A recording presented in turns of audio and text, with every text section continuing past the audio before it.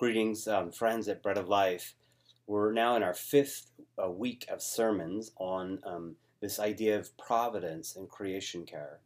God is moving the world through to perfection in Christ.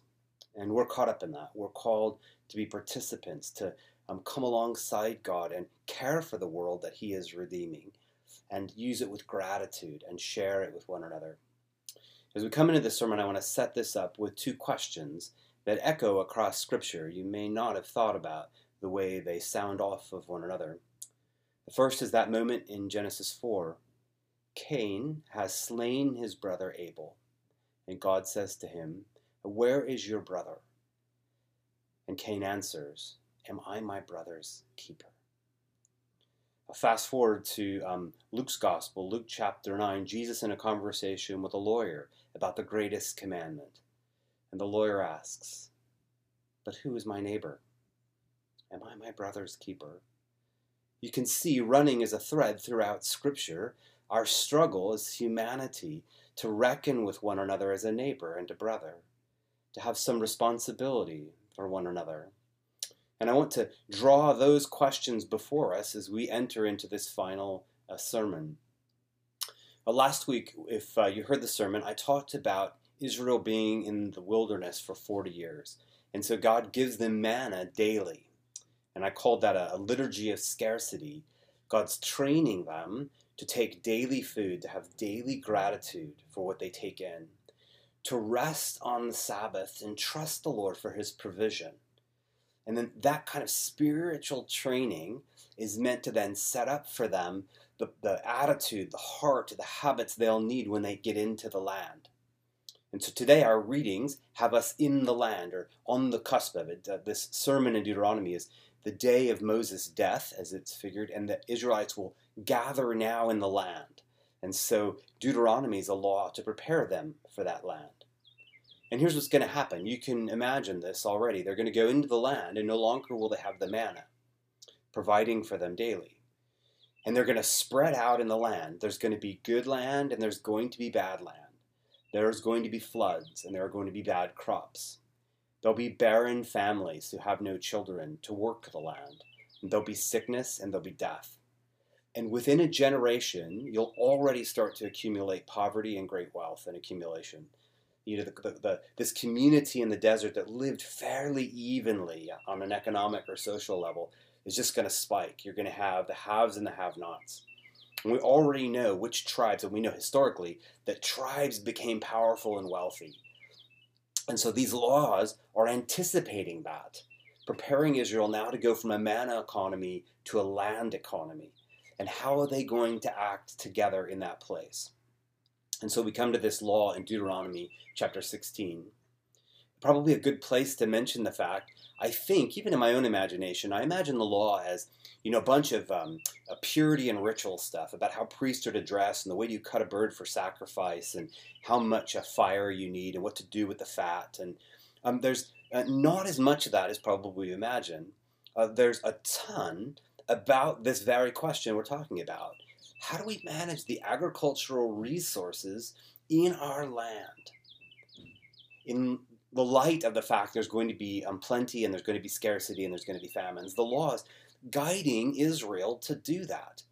And so of all many laws that do that, gleaning laws and Sabbath laws and so on, I'm going to focus just on the ones in our reading in Deuteronomy today. And they're festival laws. And in these, if you walk through the Pentateuch, you'll know that Israel has 7 festivals a year. So 7, this symbolic number, it imagines the perfection of 7 in creation, 7 days that God rested on the 7th. And so Israel will have 7 festivals that rehearse their story of creation, their story of redemption from Egypt. And we take only today the reading of these 3 festivals called the pilgrimage feasts. And when people journey to Jerusalem to gather for a festival. And in them we get to see, look, now that Israel's in this land where there's scarcity and plenty, and there's inequality, and there's immigrants, and there's refugees among them, poverty, and there are orphans, and there are widows, here's what the festivals will do for the people. These 3 times a year, you'll gather for a week, you'll fast, you'll get rid of the leavened bread. And then when you gather, you'll do three things. And I want to point these out and kind of carry them through the sermon today in these texts. You'll gather, as I said. But look at the list of the people who gather. The orphan, the widow, the sojourner, the refugee, the person from outside your land who's living among you. The old, the young, the men, the women. There's an image of ultimate diversity. You're going to live, you're going to have your friends, but when you come before me for a festival, I want all of it. I want all the diversity of humanity to meet. We're going to gather. 2, we're going to rejoice and remember. And 3, we'll share. So gathering, rejoicing and remembering. So God says, look, there's going to be people among you who are going to be wealthier and you're going to be better off. And there's going to be people who are socially more powerful. And God says, but you'll all remember that you were slaves in Egypt. You all came from the same place. In fact, Deuteronomy earlier said, this land and this wealth is not by your hand. You'll remember that. You'll remember this is a gift. And in that remembering, God says, you'll rejoice together. Rejoice. That differing peoples are commanded not to feel joy, but to joy. To be victorious is kind of the best way to describe joy. To say, God reigns. God is good. And we'll say that together as a diverse population. Look at the face-to-face gathering, the common rejoicing and gratitude. And then 3rd, you will share. You will share generously. Everyone will give, it says, as he is able. And no one will be empty-handed. I mean, what an image. We come to festival, we make sure, that's the significance of the gathering, is that we make sure when we see one another eye to eye, who is needy. And the festival puts us before the marginalized, the weak, the refugee, the minority, the women, the men, the aged. And it puts us in their presence and says, make sure everybody can rejoice and share together. A joy, you may not think of the law this way, but Deuteronomy is sometimes called the festivals of joy. Joy fills the central section of Deuteronomy, commanding the people to rejoice in God, in what he has given to them. They gather together, they rejoice, and they share when they see one another face to face. Yeah, all good and well that the Israelites had this. They did not do it well. That's not any surprise. In fact, every 7 years at these feasts, there was a canceling of debt, and debt slaves were sent home with generosity from those who they worked for. That didn't happen very well. So we know these laws didn't work out for Israel very well. So what do we do with them? You may anticipate or could hear the echoes of this in Acts chapter 2 today. And we move into this scene. It's the early church. And what day is it? Pentecost. Go back to Deuteronomy. What are the 3 feasts? Pentecost, Passover, and the Feast of Booths. And here Luke, who writes the book of Acts, has a community gathering. And what kind of community? Well, all 3,000 of them, he says.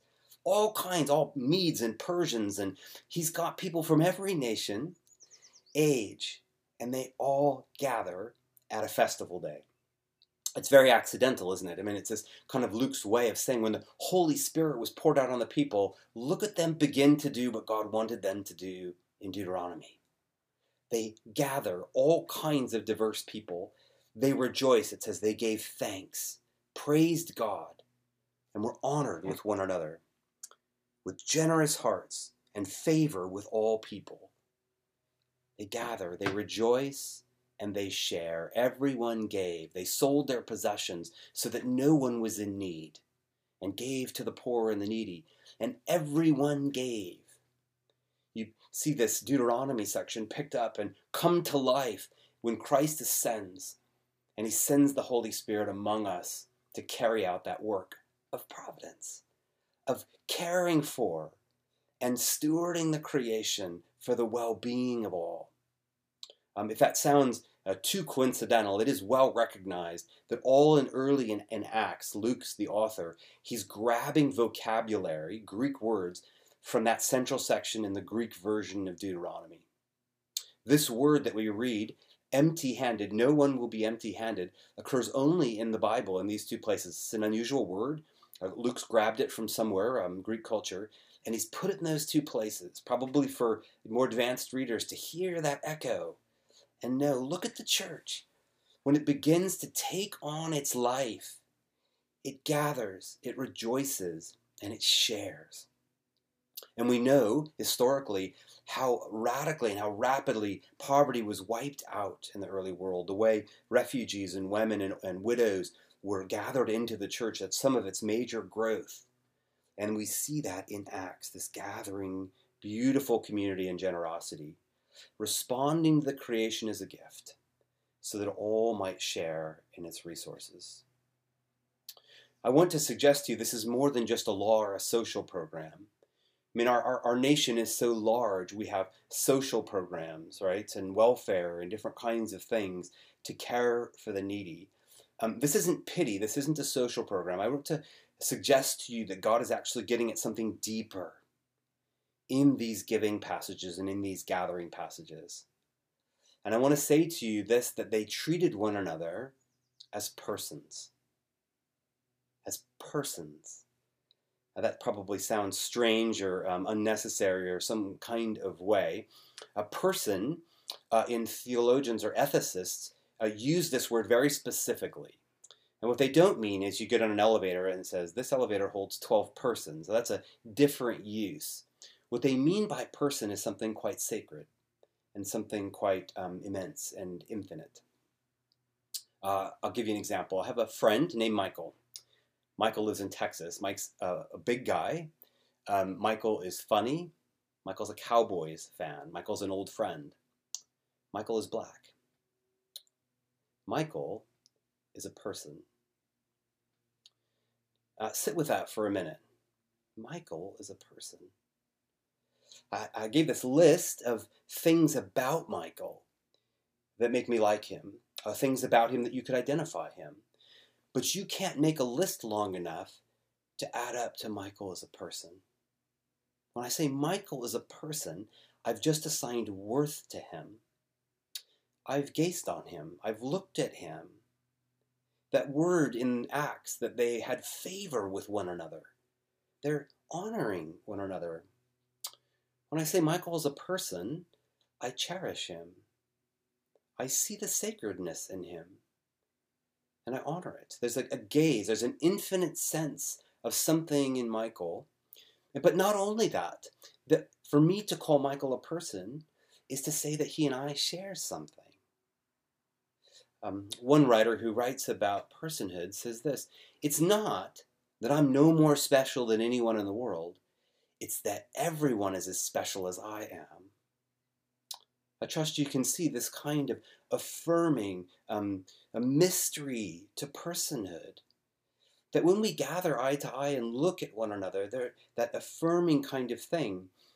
Sometimes writers who write about personhood say it's the difference between looking at another human being and thinking of them as something and as someone. The person has an ethical weight to it. When I call somebody a person, I already am attached to their well-being.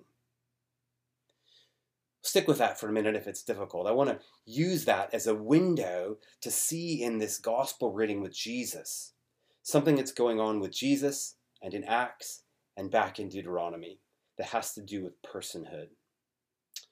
Jesus now has this woman wash his feet with this ointment, a story that you probably know. It's actually told 4 different ways in the Gospels. But yes, this woman has now anointed Jesus' feet. And if you knew this context in Luke 7 where we read this passage, Luke just happens to mention it was the Passover. The Passover. The Passover that we just had and the Pentecost feast in Acts, also written by Luke, and the Pentecost and the Passover feasts in Deuteronomy, where this meeting together at a meal, gathering and rejoicing and sharing took place. And now we come forward and Jesus is at Passover. And he's gathered with a diversity of people. And they're all together in one place. And there, the woman anoints Jesus' feet, wipes it with oil, and kisses his feet. Now this brings outrage or embarrassment to the Pharisee who's throwing the feast, Simon. Simon's invited Jesus to this meal. It sounds most like, if you read the passage, the woman's come in behind Jesus. She's not invited to the feast.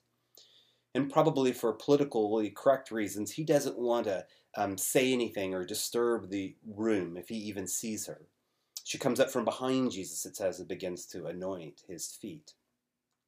And so then Simon says to himself, if this man were a prophet, he would know that this woman is a sinner who touches him.